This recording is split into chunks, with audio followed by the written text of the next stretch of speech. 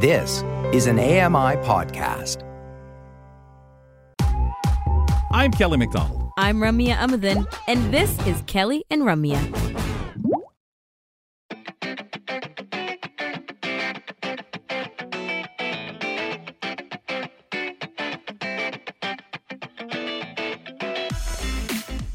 This week, right here on AMI Audio, please catch The Pulse, folks, this Thursday at 1:30 p.m. Eastern, 10:30 a.m. Pacific Time.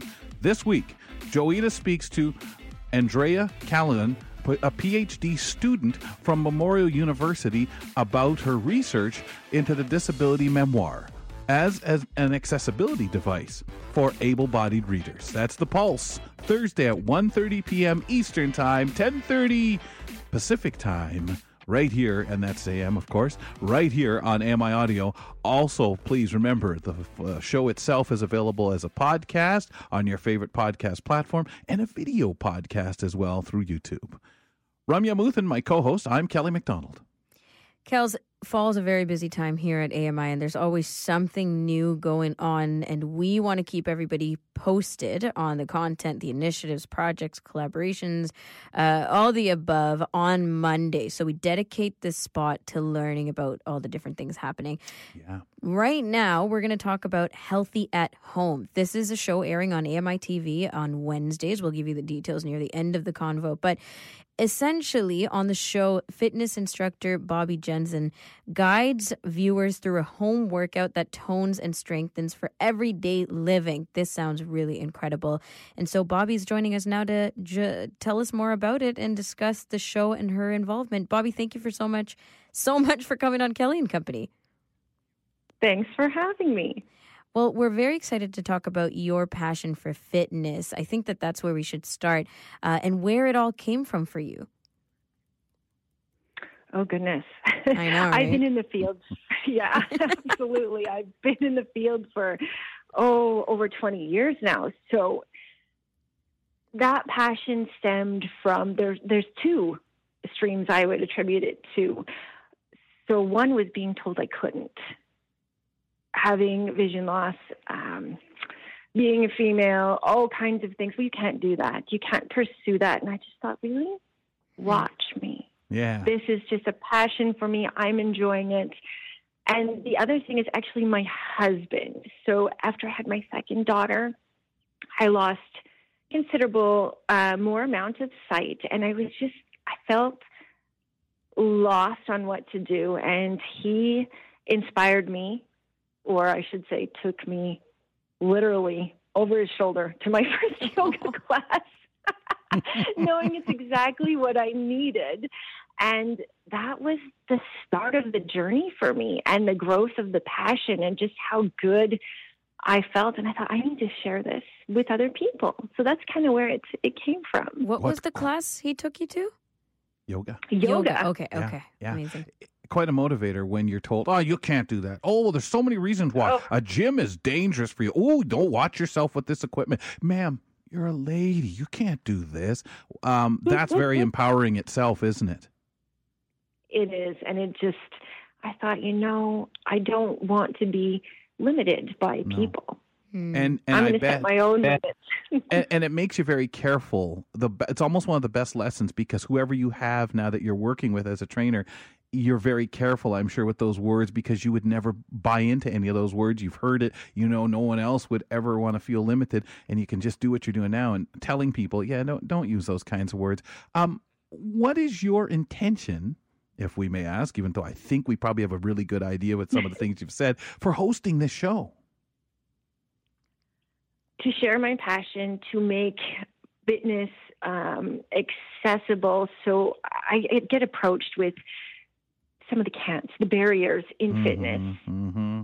And fitness itself, honestly, comes at no cost, but we need the know-how. We need the motivation. How can I remove some of these barriers?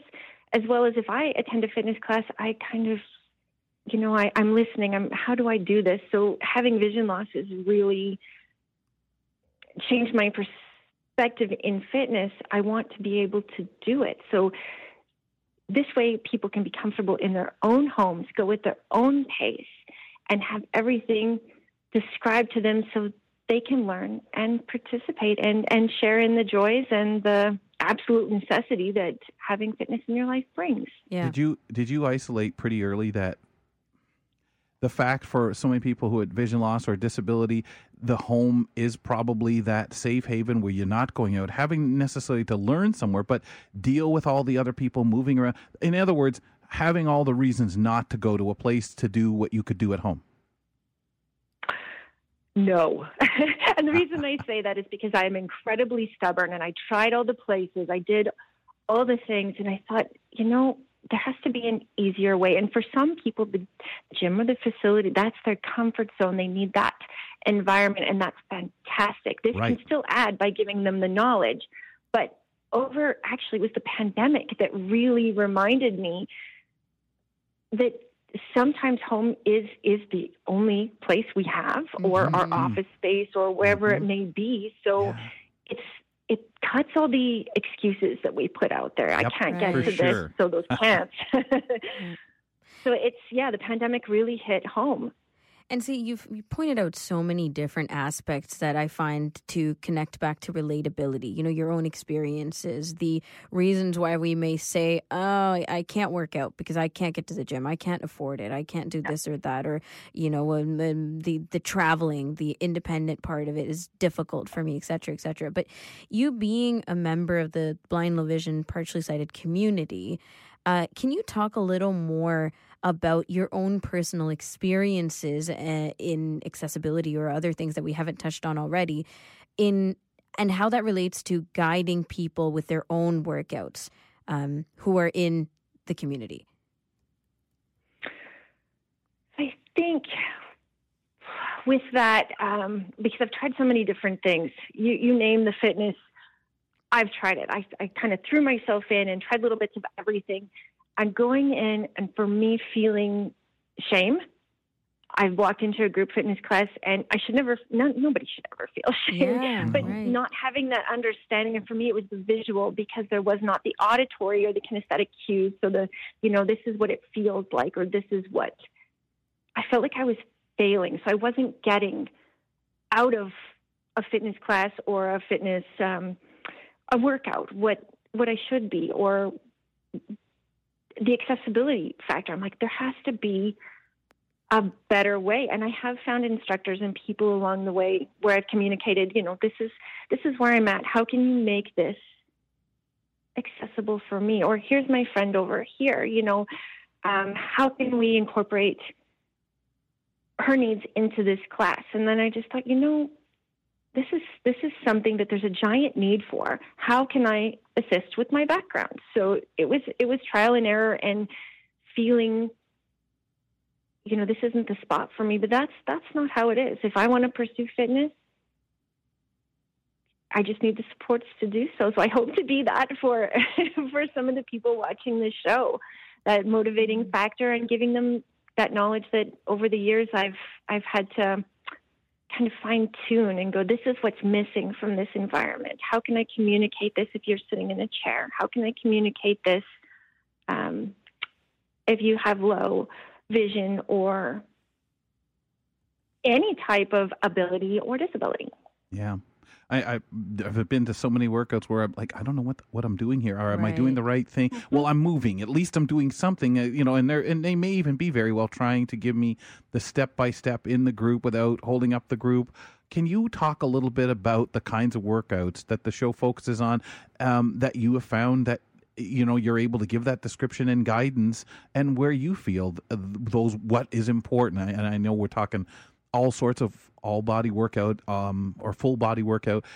So kind of would love the structure of a show.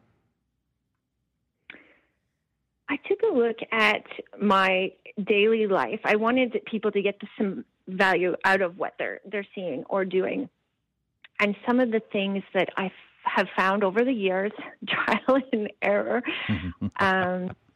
what I needed to focus on to make me stronger, to function in everyday life and to feel successful and to have that strength. But what were those areas for me? Having low vision balance is an issue. So I thought, let's put that in there. I have a guide dog and I use a white cane depending on the day. My dog's in the process of retirement. So if anybody uses a white cane and it's gotten caught in a sidewalk crack and you stabbed yourself in the stomach, strong abs is where you need to focus. It's these little things. We're slipping on the ice. My left side from using a guide dog, I carry more tension. How to prevent overuse injuries of my left arm and shoulder. How can I give people something that is absolutely relatable to everyday life? So I took those things and created it into workouts where you can apply it to what you do, sitting, walking, standing, just being. Can you give us being successful out in society? Right, exactly. And it's all compound. Can you give us a 30-second or less example of the type of workout you're thinking of when we think, improving our strength for using the white cane or using a guide dog? Okay, let's see what I can come up with. So I just did one the other day. I know my left shoulder, I've had overuse injuries over the years, so I was focusing on that. So if I was doing a workout, because I'm a guide dog user, focusing on building strength in that shoulder, I would start off with a warm-up. And on the show, I will walk everybody through a short warm-up. I did shoulder raises. So I would talk you through the benefits and how to do that with or without weights, because we are all where we're at. Equipment is not needed to gain strength. It's not about what we don't have. It's using what's available to us. So I worked on some shoulder raises. I worked on some bicep curls to strengthen the arm muscles. Now, often we are imbalanced on both sides, or at least I sure am. Yeah. So we work on focusing balance throughout both sides of the body and both types of muscles. Wow. So your awesome. Right side and your left side will be both strengthened instead of just focusing on that left arm all the time I'm going to use my dog as an example because that's always in use. We got to make sure we're as equal and strong all over as possible. So those were just a couple of the exercises that I threw into my home workout. This is great, Bobby. What a great preview for everyone wanting to check out Healthy at Home. Thank you so much, not only for these exercises, but for your background and sharing with us why you picked it up. Appreciate your time.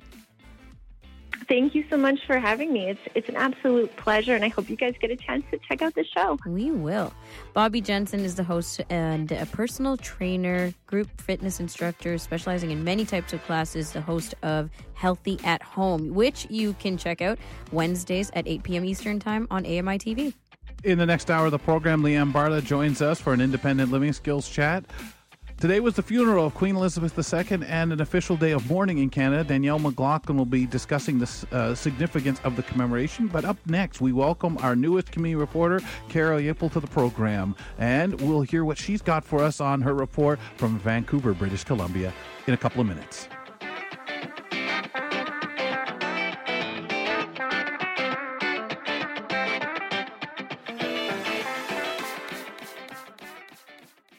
Join us weekly for The Pulse with host Joeita Gupta, who brings us closer to issues impacting the disability community across Canada. Watch The Pulse on YouTube or listen wherever you download your AMI podcasts.